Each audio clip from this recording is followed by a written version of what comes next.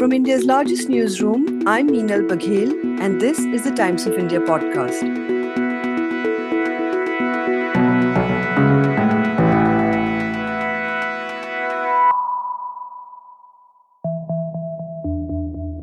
India was left stunned on the news of the Kannada superstar Puneeth Rajkumar's passing on Friday at the young age of 46.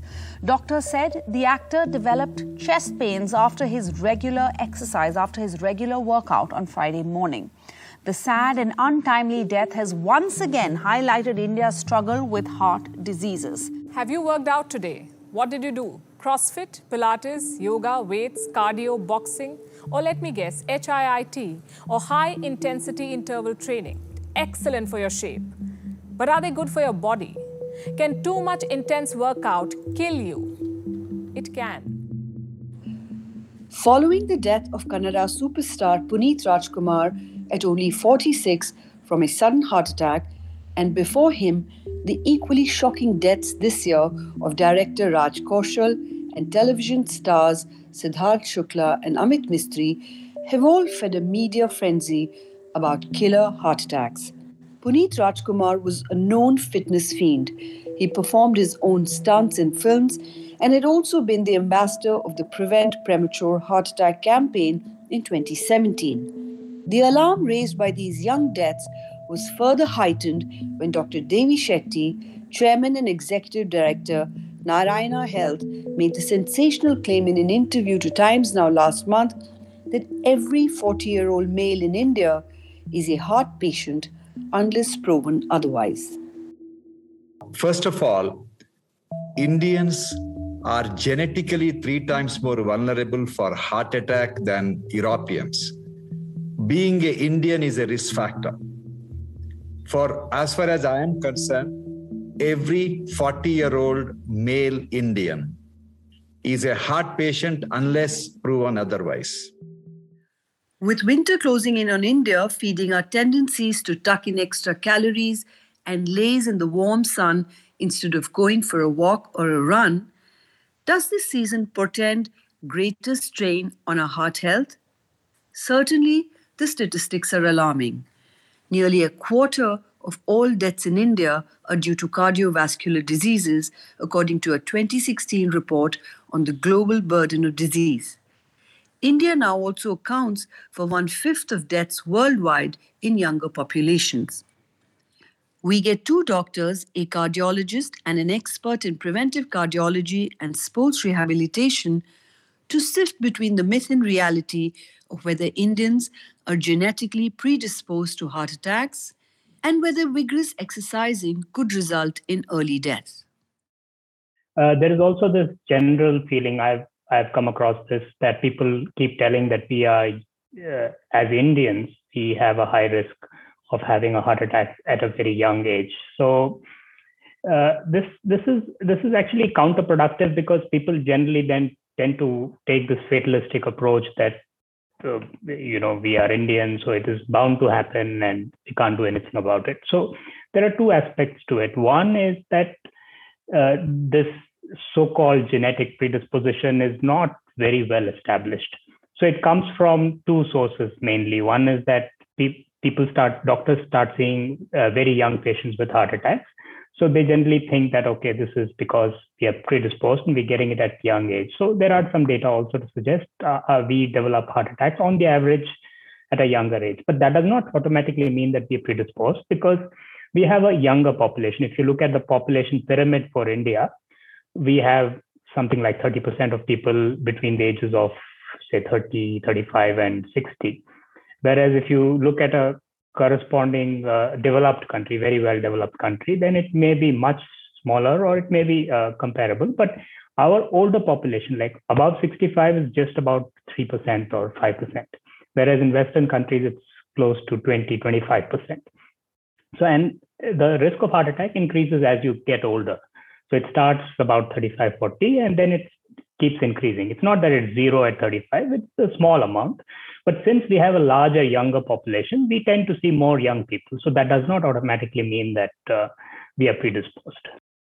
That's Professor of Cardiology at AIIMS Delhi, Dr. Karthikeyan, speaking to my colleague Jairaj Singh.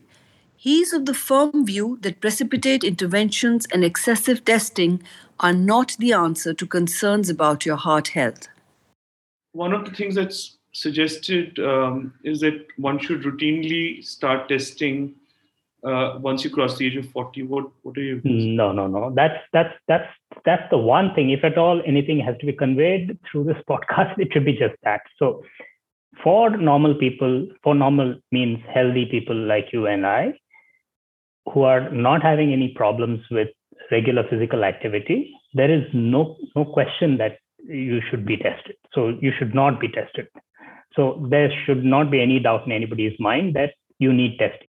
We use this term testing very loosely. So there are two aspects to testing. One is to assess risk of your developing heart disease, which means that you do blood sugar, blood pressure, cholesterol levels. All that is good. So these are tests that are done for risk assessment, for predicting your risk of developing a heart disease. But what people have been talking about in social media and other places is screening. So you do a test which looks at whether there is disease in your coronary arteries or not. So that is a different situation altogether. So that is called screening. So screening for asymptomatic people is generally not advocated. There is no science behind it. So none of the international guidelines or guidelines anywhere advocate that you should screen for coronary artery disease in asymptomatic people. Even among people with diabetes who are considered at higher risk of having heart disease, screening is not shown to be beneficial. So screening has to be done only in the context of symptoms, or when your doctor feels that there may be something else. You're probably completely sedentary, and if you exercise, you'd start developing symptoms. So those are the situations, and you should leave it to the doctor. So there is automatic screening does not become necessary once you become 40 or something like that. So people dying suddenly who are exercising, that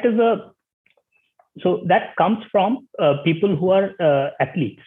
So for example, who start to train as athletes at a very young age, 16, 17, when they go into athletic programs, there is a question of whether they should be tested. And that's also not very well settled.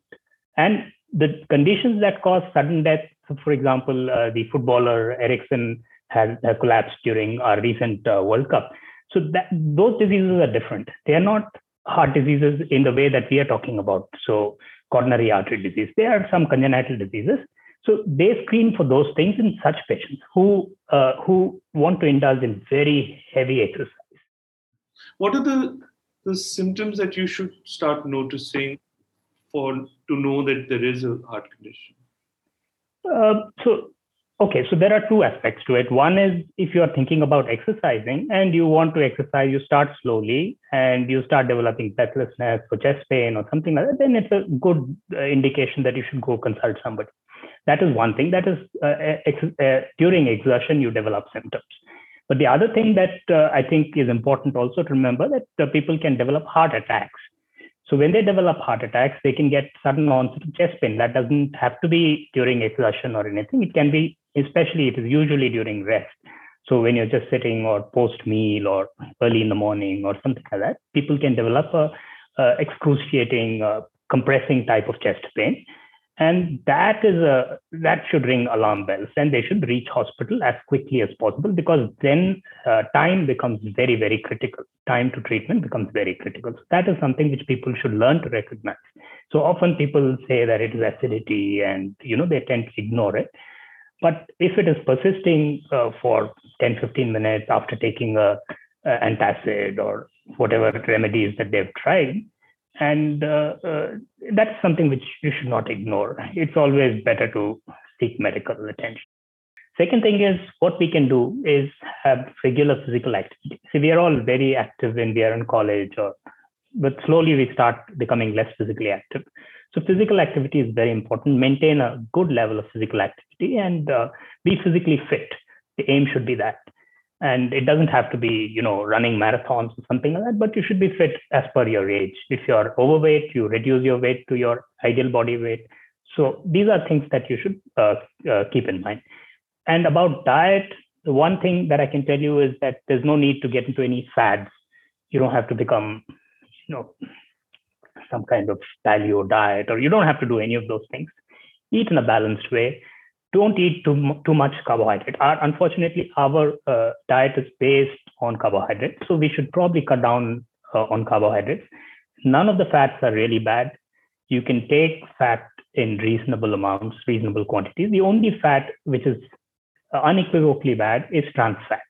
So trans fats come from, commercially produced baked goods, for example, cakes which are produced elsewhere. So you buy in, they come in pre-packed. So they contain trans fat. Repeated frying, when you use the same oil for frying again and again, so you buy from roadside samosas or things like that, they can have a lot of trans fat. So those are the things. That one fat is definitely bad. So all other fats are okay in moderation. You should probably have fats also, because that will reduce your carbohydrate intake. So it's important to keep that in mind.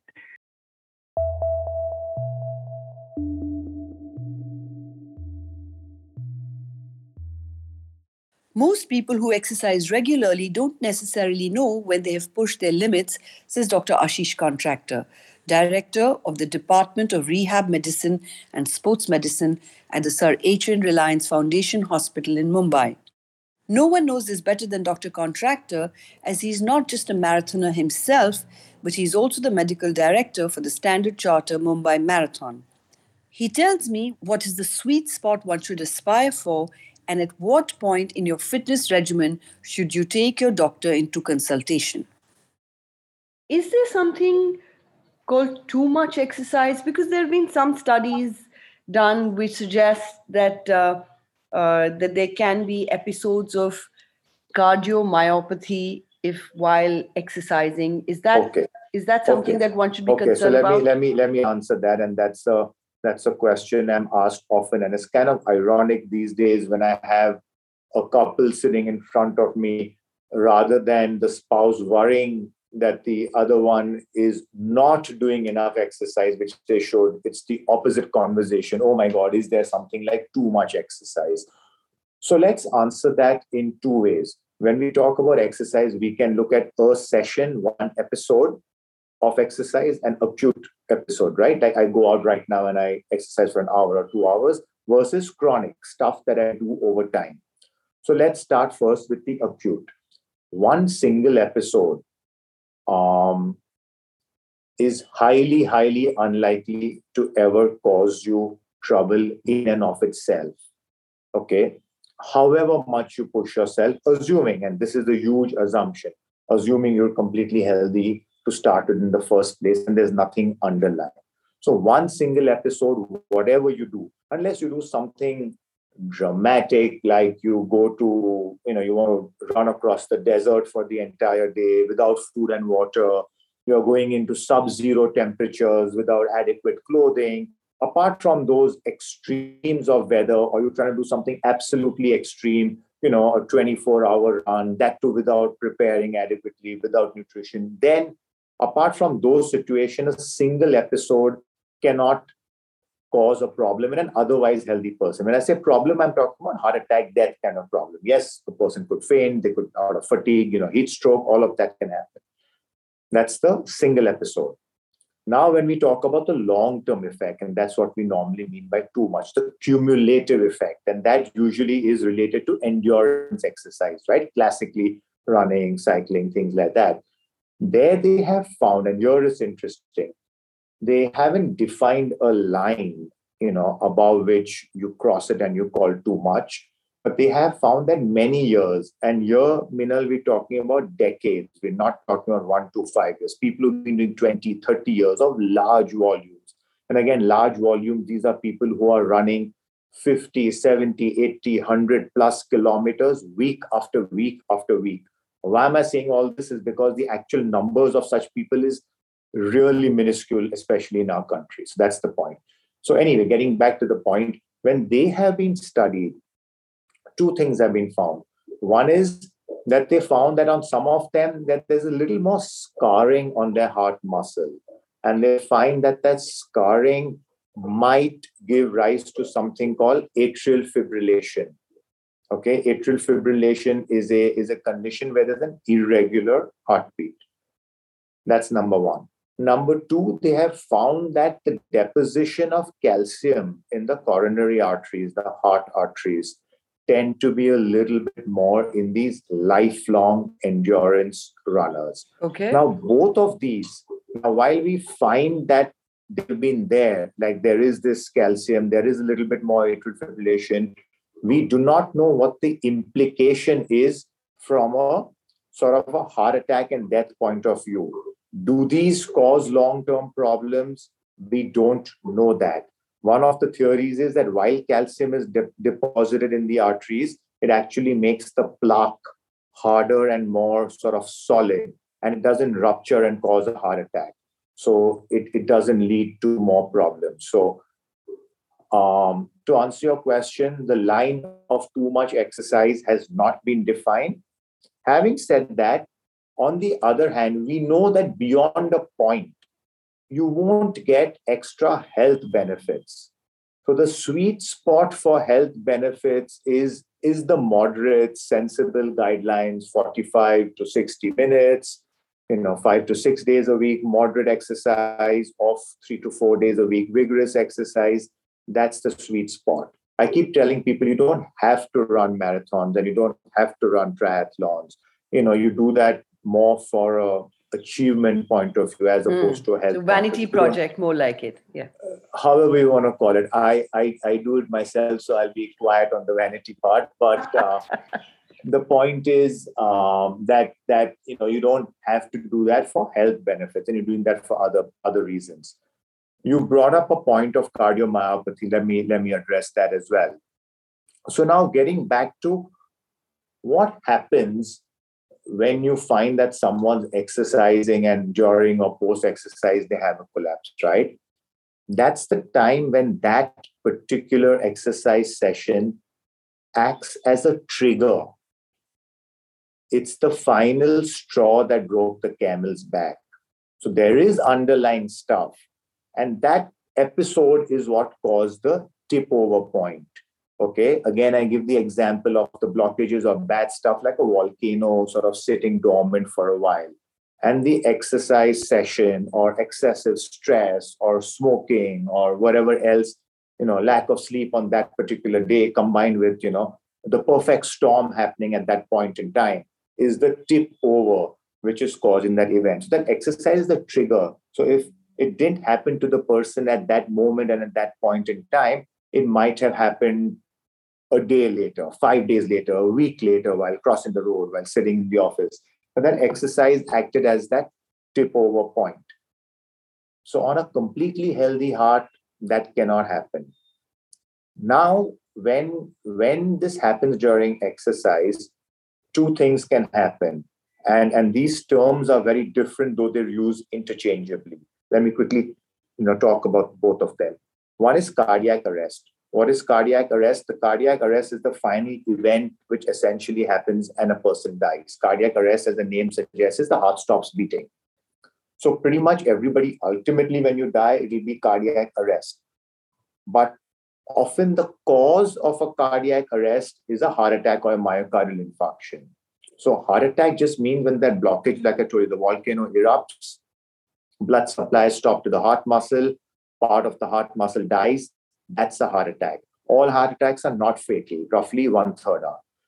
So 2/3 will survive that episode. But the major heart attack will lead to a cardiac arrest, will lead to death. And this is the usual cause in most people, roughly over 35, 40 when that happens. In the younger crowd, when it happens, let's say a 20-year-old footballer, and that person collapsed on the field, the press often reports that as a heart attack. 9 out of 10 times, it's not a heart attack. It's a cardiac arrest. That is when that young person has some underlying abnormality. And the commonest that they found is cardiomyopathy, which is essentially a disease of the heart muscle. The heart sort of swells due to various types of cardiomyopathies, which we really don't need to go into in this conversation. But the heart muscle essentially enlarges, swells, and it swells in an unhealthy manner. So it's not muscle becoming stronger, it's muscle becoming flabbier. I want to ask you that, so take a sort of a typical case of somebody living in the city, leading a reasonably or a fairly sedentary life, then around 40 they get a health scare, and then they jump into this fitness kind of fad. What are the things that they should be looking out for? Um, so one is whenever someone is embarking on exercise, right? You can be someone who's already exercising and looking to take it to the next level of, let's say, somebody who's not been exercising. So for someone who's not been exercising, to start with a moderate program. When I say a moderate program, it is starting with walking briskly with 5 minutes, slowly building it up to 30, 40, 45 minutes. So something like a brisk walk, 30 to 45 minutes, most days of the week. I don't think most people need a medical clearance to start this kind of a moderate exercise. Okay. Having said that, every adult should know where they stand on cardiac risk factors. And it's a very simple assessment, which is a self-assessment you could do today, is, look at your age. So typically once you cross 45, that's kind of considered a risk factor. In females, they consider it 55 or after menopause. Family history. Here's an important point. I have found that when people have a strong family history, which means someone having heart disease in their immediate family, and especially if the family member died of the heart disease suddenly, and especially if they died young, by young, let's use 60 or below as young. So if you had a first degree family member die suddenly below the age of 60, then that would be a big sort of warning bell in the head. Those are risk factors you cannot modify, right? Age and family, we can't change. The ones you can modify is smoking and tobacco consumption, your blood pressure, your cholesterol value, your sugar value, and your body weight. So if all of these are in reasonable control, I don't think there's any reason that you need to necessarily get a health check done before you start with this kind of a reasonable exercise schedule. If you want to do a high level of exercise, if you want to run marathons, etc., you want to take it up, do vigorous exercise, I would suggest you have a conversation with your doctor or a doctor who especially understands exercise. Let them review your profile, because there are so many variables, right? Someone may have great cholesterol but bad sugar. Someone may have everything great but just bad family history. So review it once, and they can decide whether you need to do further testing. Most people will not really require further testing. Some will require, and we start with a basic ECG, a stress test, and an echocardiogram. These are your three basic cardiac tests once you know the person's risk factor profile. And based on that, you need to proceed. You need to be careful of the weekend warrior syndrome. That's when someone hasn't done something since college days, and now they're 45, midlife crisis. They decide to go hiking up to Matharan, Mahabaleshwar without preparation, and then bad things happen. I think we need to get rid of this fear psychosis and this anxiety. I think unfortunately across the country, people are getting scared of exercise rather than the overwhelming health message being you need to go out there and do it, right? I want to repeat that fitness gives you protection. It doesn't give you immunity. The health benefits of exercise, not just for the heart, overall longevity, mental health, cancer, Alzheimer's, strokes, it's been proven, beyond any doubt.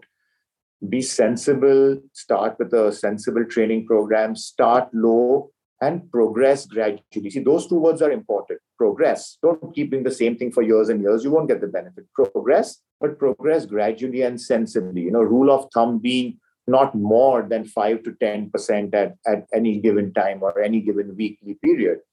The other last point is you must be aware if you're getting some signs and symptoms, do not ignore them. And this is a huge, huge point. There are several different signs and symptoms. Most important being any kind of discomfort when you exercise in the chest region. Now, the classic angina is pain in your left side of the chest going to the left arm. I say, classic happens in very few people. And I don't like to use the word pain. I use the word discomfort because sometimes people call it heaviness, burning. And I say anywhere from your navel to your nose, any discomfort from navel to nose can be burning, heaviness, right arm, neck, jaw, back, especially when it's related to exercise, right? You start exercising, you feel that discomfort, you stop, it goes away. You walk fast, it comes, you sit, it goes away. That type of a discomfort, please get it checked out and assume it's heart related unless proven otherwise. Second big red flag is getting out of breath, or what we call unusual shortness of breath. Okay, let me give you the example of two people. Let's say somebody runs 10 kilometers 3 times a week routinely, no problem. And somebody else does only 2 or 3 kilometers. Now, if the person running 10 kilometers starts feeling out of breath by the 7th kilometer, 6th kilometer, sometimes 5th, sometimes 8th, that needs to be investigated.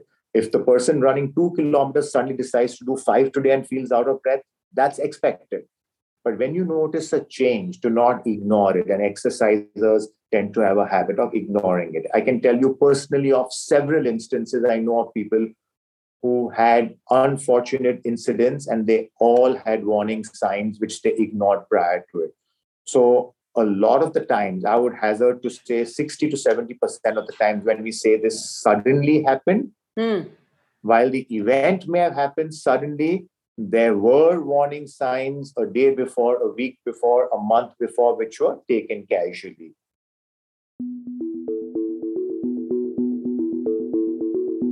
Today's episode is produced by Jairaj Singh and Sunay Marathe. For a daily spotlight on people, ideas, and stories that matter, subscribe to us. We are available on TOI Plus, Spotify, Apple, Google Podcasts, and all other platforms of your choice. For any news tips, reach us at toipodcast@timesinternet.in.